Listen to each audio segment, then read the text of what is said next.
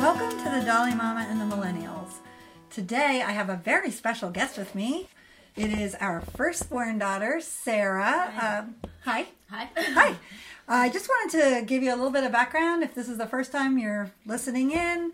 This podcast really is going to be for parents, probably mostly moms will be listening to this. I'll be interviewing all of my children and about different things and different times and different subjects.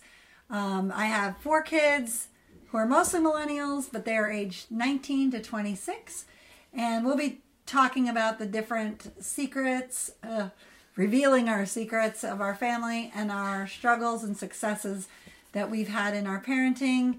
And just giving you a behind the scenes peek at an average Christian American family and all the stuff that went on here. Some of it not so good and some of it really great. And just welcome to you, and we are so glad that you've joined us. And now I want to introduce our daughter, Sarah. So Sarah, welcome. Thanks for having me. Yeah, so I'm going to ask Sarah a couple questions so you can get to know her. And so Sarah, what would you say is your greatest passion, and who are you right now? That's 2 questions, but that's fine. Well, right now I am a teacher in South Central Pennsylvania, so that's probably one of my greatest passions is teaching. I like to teach others, but I mostly like to learn and then watch other people learn. So I think that's what I'm about. My class talks every morning in our classroom mantra talks about how we're both teachers and we're both learners. So I think I've been teaching. This is my 5th year of teaching. I graduated from Messiah College in 2014, and then I started teaching in Lebanon City, which is a small city in Lebanon County, Pennsylvania, and I taught there for 4 years. It's mostly an immigrant population, and I really enjoyed teaching there, but the commute was too far, so this year I started teaching in our hometown of Mechanicsburg. In that time I was teaching, after graduating, I married my husband, and then about a year and a couple months later, we had our first baby, who's now 1. Right, so that's really fun. I think about your teaching ability and watch Sarah grow up. Obviously, I'm her mom.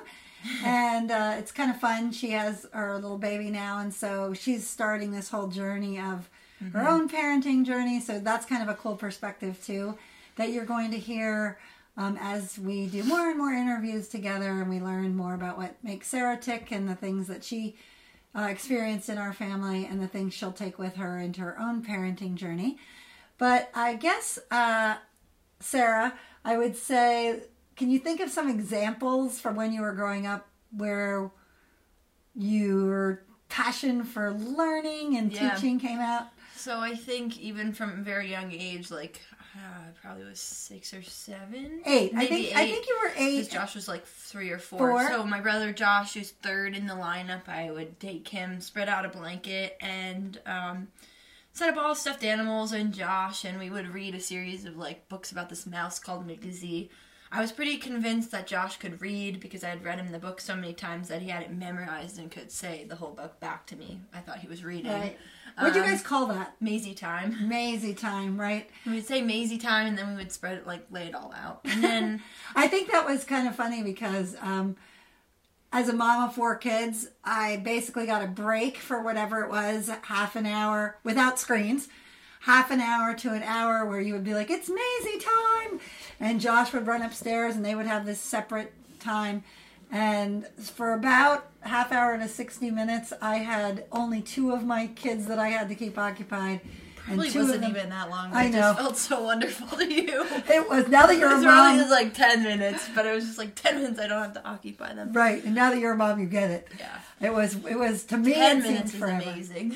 Right. But and then I also ran a preschool in our basement for Rachel, which is the youngest, and all of her preschool age friends, because I was probably in middle school. 11. I think you guys were like a 10 or 11. 6th or 12. 7th grade, and Rachel was like in preschool, so I ran a little preschool. We had like a play of like creation story, I think, the one year, and I did that in the summer months, in right? the summer. A couple summers in a row? I made money, like $3 an hour or something. It was great, and parents dropped off their children and let me watch them. So I did that, and then I coached a lacrosse clinic once my mentor. I had a mentor who was my lacrosse coach, and she used to run a field hockey and lacrosse coach in the summer. And when she stopped, I started running a lacrosse clinic, and that was really through the rec department, and that was really fun as well.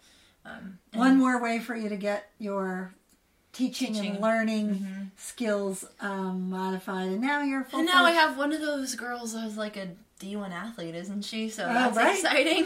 Right. Started her love for lacrosse at the clinic, so now she's a D1 athlete. She went and surpassed me, so that's exciting. Yeah. I know you think like you were able to see how your teaching skills played out for somebody for real, and you seeing the excitement and that they had a passion for it. Right. Hopefully I think started you passed my passion. You passed your passion along, which I think is probably one of the reasons why you love to teach. Yeah, and I teach second graders, so my favorite teacher was my second grade teacher, and she was really passionate about everything she did, and we did so many just unique projects, and you also, she really just cared, and you could tell that she cared. I still have a box of note cards she gave me. Unfortunately, the message has faded from the sun, but she has a box of note cards she gave me when I moved away, so just that caring and that inspiring others and teaching.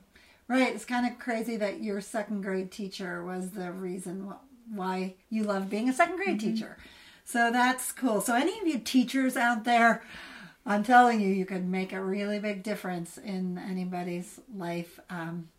Huge, yeah. Absolutely huge. So Sarah, I'm going to switch things over now to our family, and I'm going to ask you, what role do you think you played?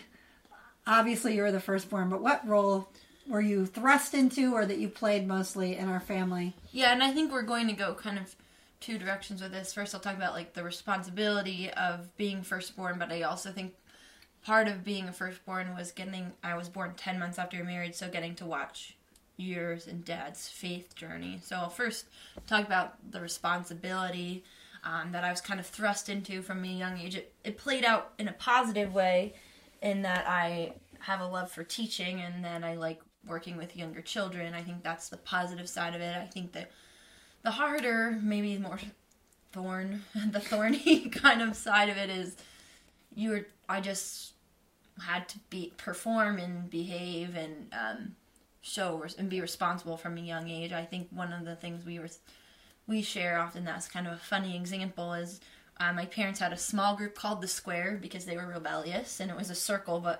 group, but they called it Square. Well, the church small groups were called circles, and we decided to be rebellious and call ours a square. But then we had 5 couples, so it was more like a pentagon. But the reality of it is I was the oldest at 12 years old when they started, and then I think we had every age down to like 2.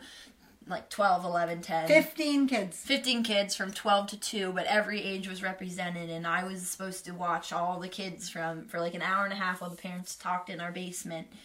And I think on a couple occasions it just obviously didn't work out because I was a 12-year-old trying to enjoy the friends. I had 2 friends who were 11, and I wanted to just have friends, but then I was always getting yelled at after Square, like, why weren't you watching the kids? And so the youngest was crying because we turned off all the lights in the basement to play manhunt, and he was just upset. And then there was a time where people were hot gluing sequins to their face, and I don't know. I wanted to be a kid, but I was made to have a lot more responsibility.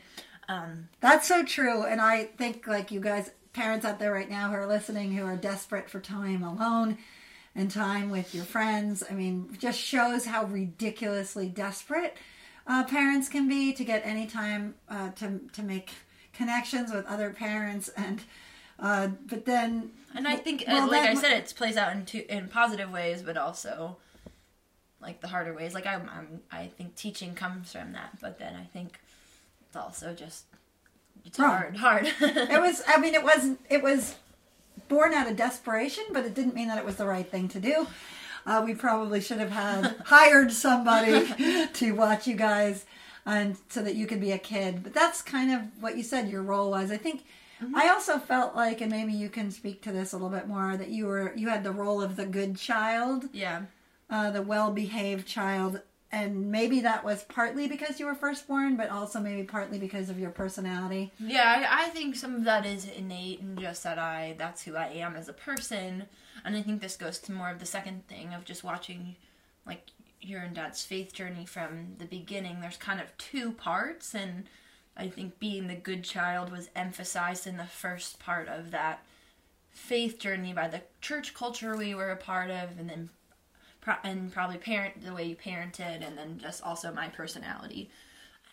Right, and I would say, and Sarah is starting to allude to, the big questions we're going to talk about today is her watching our faith journey. She was born 10 months after we were married, and our big joke is that I was petrified that somehow she was going to be a preemie and be born before the 9-month mark, and then I would have a lot of explaining to do to my very conservative family and church culture at the time. Mm-hmm. And so thankfully she wasn't early, and she was born 10 and a half months after we were married, which was very early. And I think about how she has then seen sort of our entire parenting journey, and she's 26, almost 27. And the big thing we're going to talk about today is she's been very privy to our faith journey.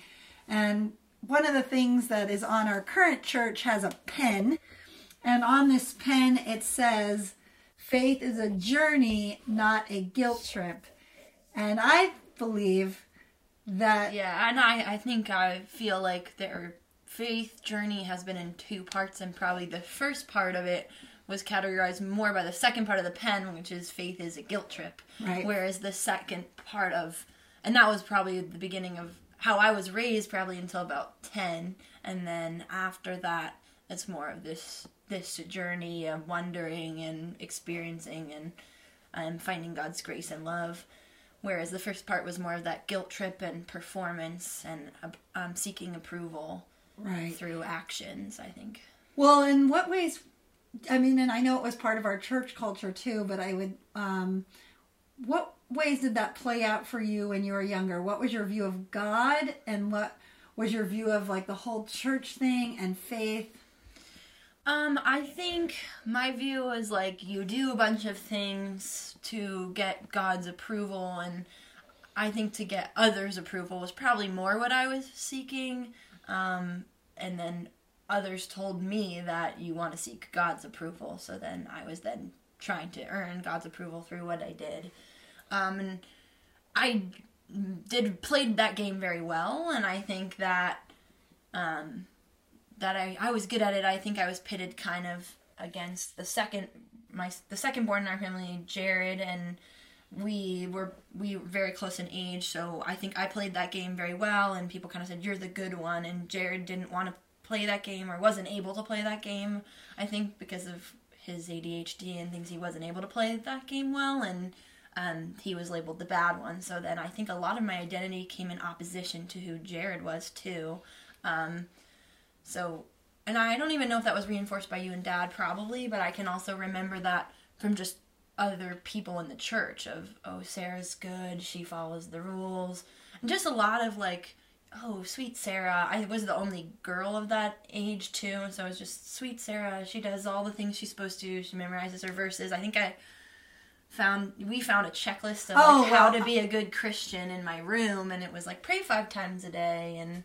Can we talk about that? So... Yeah. What back up a little. Yeah, just a second. So the saddest tale I will say to tell is we were cleaning out Sarah's room before she got married. Or before college. It was a while. It might have been before she left for college. We were cleaning out her room, and we found this checklist, which is super, like, funny and horrible all at the same time. It's a good symbol of what I thought faith was at the time. I think. Right. A good picture of it. It was very symbolic of what faith was at the time. Her faith journey was, and it basically said how to be a good Christian at the top, and it said, pray every day, read your Bible, pray 5 times, memorize your verses, be obedient to mom and dad. It was so scary we burst out laughing, and I think we're horrified all at once. Right, and we're absolutely horrified. Yeah. We could not believe, and it was so telling of what Alan's and my view was about God, and what our church views were about God, and really that really did get passed down, that formulaic thinking of, if you're good, you will be approved of. If you perform well, you'll be approved of.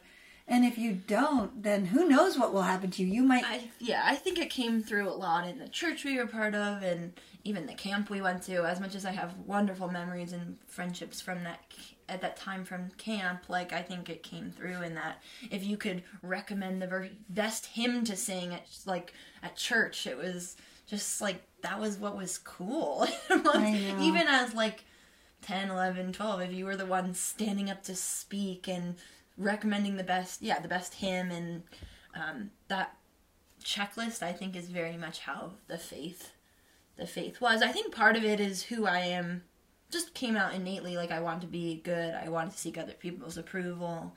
I played that game very well, but then it also had negative internal effects, which I think it has for a lot of people in that church and in that group. In that type of faith. Type of faith and that type of thinking. Right. The faith is a guilt trip more type, where you behave, and God is really a behavior management God. Yes. And that He is all about managing our behavior and not really entering into a relationship of love and community and grace and forgiveness and kindness and mercy and all that. So that's very interesting. I think the things that were valued, the things that stick out in my mind, were running up and telling my verse and getting the starburst and singing in front of the church, and it was very external versus internal, and what other people approved of versus God's love. And I would say we highly, highly played into that because we believed it. Mm-hmm. We ourselves, Dad and I, thought that faith was a guilt trip. We believed that faith was something that was about being good and having our behavior under control, and we obviously passed that along to you. Another horrifying example to me is all the videos we have of when you're little, and I'm always saying, Sarah, say your verse. Sarah, sing this Sunday school song. Sarah, tell me about why you love Jesus. And then I very much, it's funny to watch me then do that, though, because then on the videos I'm constantly trying to seek that approval. Mommy, I can do this. Watch me do this. I can say my verse. Just constantly trying to act in a way that will win that favor, I think. And it just... So I think, for the parents who are listening, you do pass along what you believe. And when you believe that God is a behavior management God, you're going to pass that along to your kids. And I wish, if there's anything that I highly regret in my parenting, it's this very thing. I wish that Sarah had not received that message. And I think as much as you regret it, I see it as a blessing, and that has its curse type moments too, but I think it's also a blessing because I very much gotten to see all kinds of faiths and I don't know, and then have my own journey, and then kind of mature in my faith quicker because I got to see all the different types and how it can play out, right. And kind of come to see the challenges of that thinking early on, and then maybe not repeat some of those patterns with my own child and children in the future. So I think that's also, it can be a good thing too. Well, the good thing that I don't regret is that you got to see us transition. Yes. And so I think the faith is a journey part started to happen after you were about 10. We moved away, and then when we came back, we started going to a different church. Dad and I started to change in our understanding of who God was. And a lot of counseling for both you and Dad and for myself. Right, lots of counseling. So I would say that's, you can't be any further along than you are. So you got to experience us, the whole gamut of us. Josh and Rachel, we've talked about this, have a little different experience because they kind of knew us mostly after we were changed and our thinking had changed. But what was it like for you to watch that transition? Did it scare you? Did it make you happy? Did you just go with it? I mean, I think kind of like what I said, I think I just went with it, kind of experienced it, and then it's helped me to understand all kinds of people's faith and understand all kinds of where people are in their journeys of faith. And I've really experienced two kinds or a couple kinds of faiths, so I don't think it didn't scare me. I don't know. I think it helps you to develop more understanding, and I think one of the side effects of that early faith then was having a lot of anxiety to deal with in my early life, but then I've had a lot of counseling and transitioning, and so I feel like I'm still pretty young and I kind of get it. Right. And that's been kind of cool. I know about anxiety. I know how to help people with anxiety. I know how to steer away from some of that more guilt and shame kind of thinking. I still fall into it a lot. It probably will be a lifelong thing I have to work on and try to find freedom from, but I think that there's already been a lot of healing even early on, and I think that will then translate to what I do with my own child. Right. I think one of my happiest moments, and one of the things I did well after we did stuff so horribly, and I would encourage you parents out there, especially parents maybe who had this similar faith journey, was that we did say we were sorry.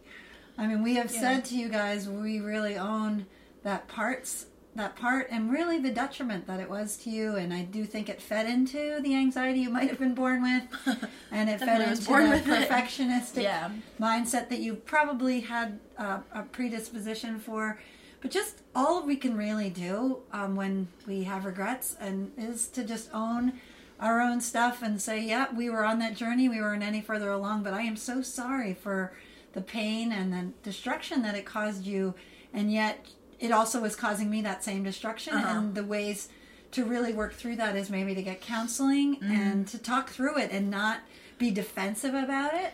And I think that's what I was going to say, like the amount of conversations now that there's room there through counseling, but then also just as a family, like there's room, and a lot of times we're able to now look back and kind of laugh at who we were, and I think some of the things are ridiculous and silly, and then have conversations about them, and then have really deep conversations that allow room for differences and allow room for growth, and that's where the journey comes in, and just wondering and not always knowing the answers, or I think that's kind of where I'm at in my faith journey, and I feel like you and Dad transitioned to that, of there's room for questions, there's room for questions, there's room for love and grace, and I think that's kind of the benefit of it. Right. I really I like that there is room, and I don't feel like I am defensive, as horrified as I am, to tell you the truth, and how eye-opening it is to watch those home videos. It is where we were, and there's nothing we can really do about it except be where we are today and allow room for discussion and processing of all of that. And you have to be tender with those people who, like, they're different people then, too. Like, we were different people back then. I think you and Dad were different people, and you have to be tender with it. I think there was a lot of fear and guilt and hiding and fear of your own things inside. So you have to be tender with those people, and then hopefully, I think for so long I was afraid of people who were more legalistic, and then because you're just in opposition, you're trying to get yourself out of that, and then I think along that journey, then you can look back and look at that type of faith and with tenderness and say, wow, how much pain are you probably experiencing inside because of this? Right. Thank you. That's such a good thing. That really helps me, that we can look back at ourselves with tenderness, and then others who are in that same spot, even today, where they're just trying to do what's right. Yeah, I think that's where we were. Just trying to do what's right. Everyone is just trying to do what they feel like is best, and and serve God, which is in and of itself a really beautiful thing, I think. But looking at the pain that can cause is sad. Especially when your motivations are fear and guilt. And that is some pain. So that's really great. See, I'm even learning something today. I like that. I can look at myself when we watch our home videos and say, whoo, that poor girl, and be tender towards her. Towards yourself. Towards my young mom self, who is just trying to do the right thing. So, and I'm sure even as a parent, like, I will have those things I look back with. I was talking with another young mom the other day, and she was saying, oh no, we're just going to screw up our own kids, and there's no way of avoiding it. And I said, yeah, but we're just doing what we think is best, and you have to then look back tenderly at yourself in the future and say, I didn't know better. So right, we didn't know better, and that's really great. Well, Sarah, I just wanted to say thank you so much. This is huge. You guys have no idea how amazing this person is sitting in front of me. I guess hopefully you've gotten a little glimpse into her and how precious her soul is and her journey, even the ways that she has learned about God and the tough stuff that we had in our family growing up, and some of the good stuff that has come out of it now. And one of the greatest things is a friendship with an adult. That's exactly what I was thinking, and I think because I was born so early into your marriage and experienced the journey, I think that increases the depth of the friendship then, and that's where that having all those conversations and experiencing the journey together builds that friendship. Right. So be excited, you moms out there. And you can be friends with your children. You can be friends with your children when they grow up, and even if you think you've screwed them up. And we were both so screwed up, so at least we have that in common. Yeah. And so that's great. We thank you for listening, and I just wanted to remind you that you can follow me, especially on my podcast. I mean, not on my podcast. Yes, you can follow me on my podcast. Sorry. But you can read on my blog, which is www.the-dolly-mama.com. And that will bring you straight to my WordPress blog, and you can find me on Facebook at Esther Getz. Actually, I have a new Facebook group, and it's called The Dolly Mama NJ for New Jersey. And you can find me on Twitter at the same thing, The Dolly Mama NJ. And you can find me on Instagram at the.dolly.mama. And I would love for you to follow me and join us. And I hope that you are back for the next podcast. So thank you again, Sarah. We're signing off. Thank you. All right. Thanks. Bye.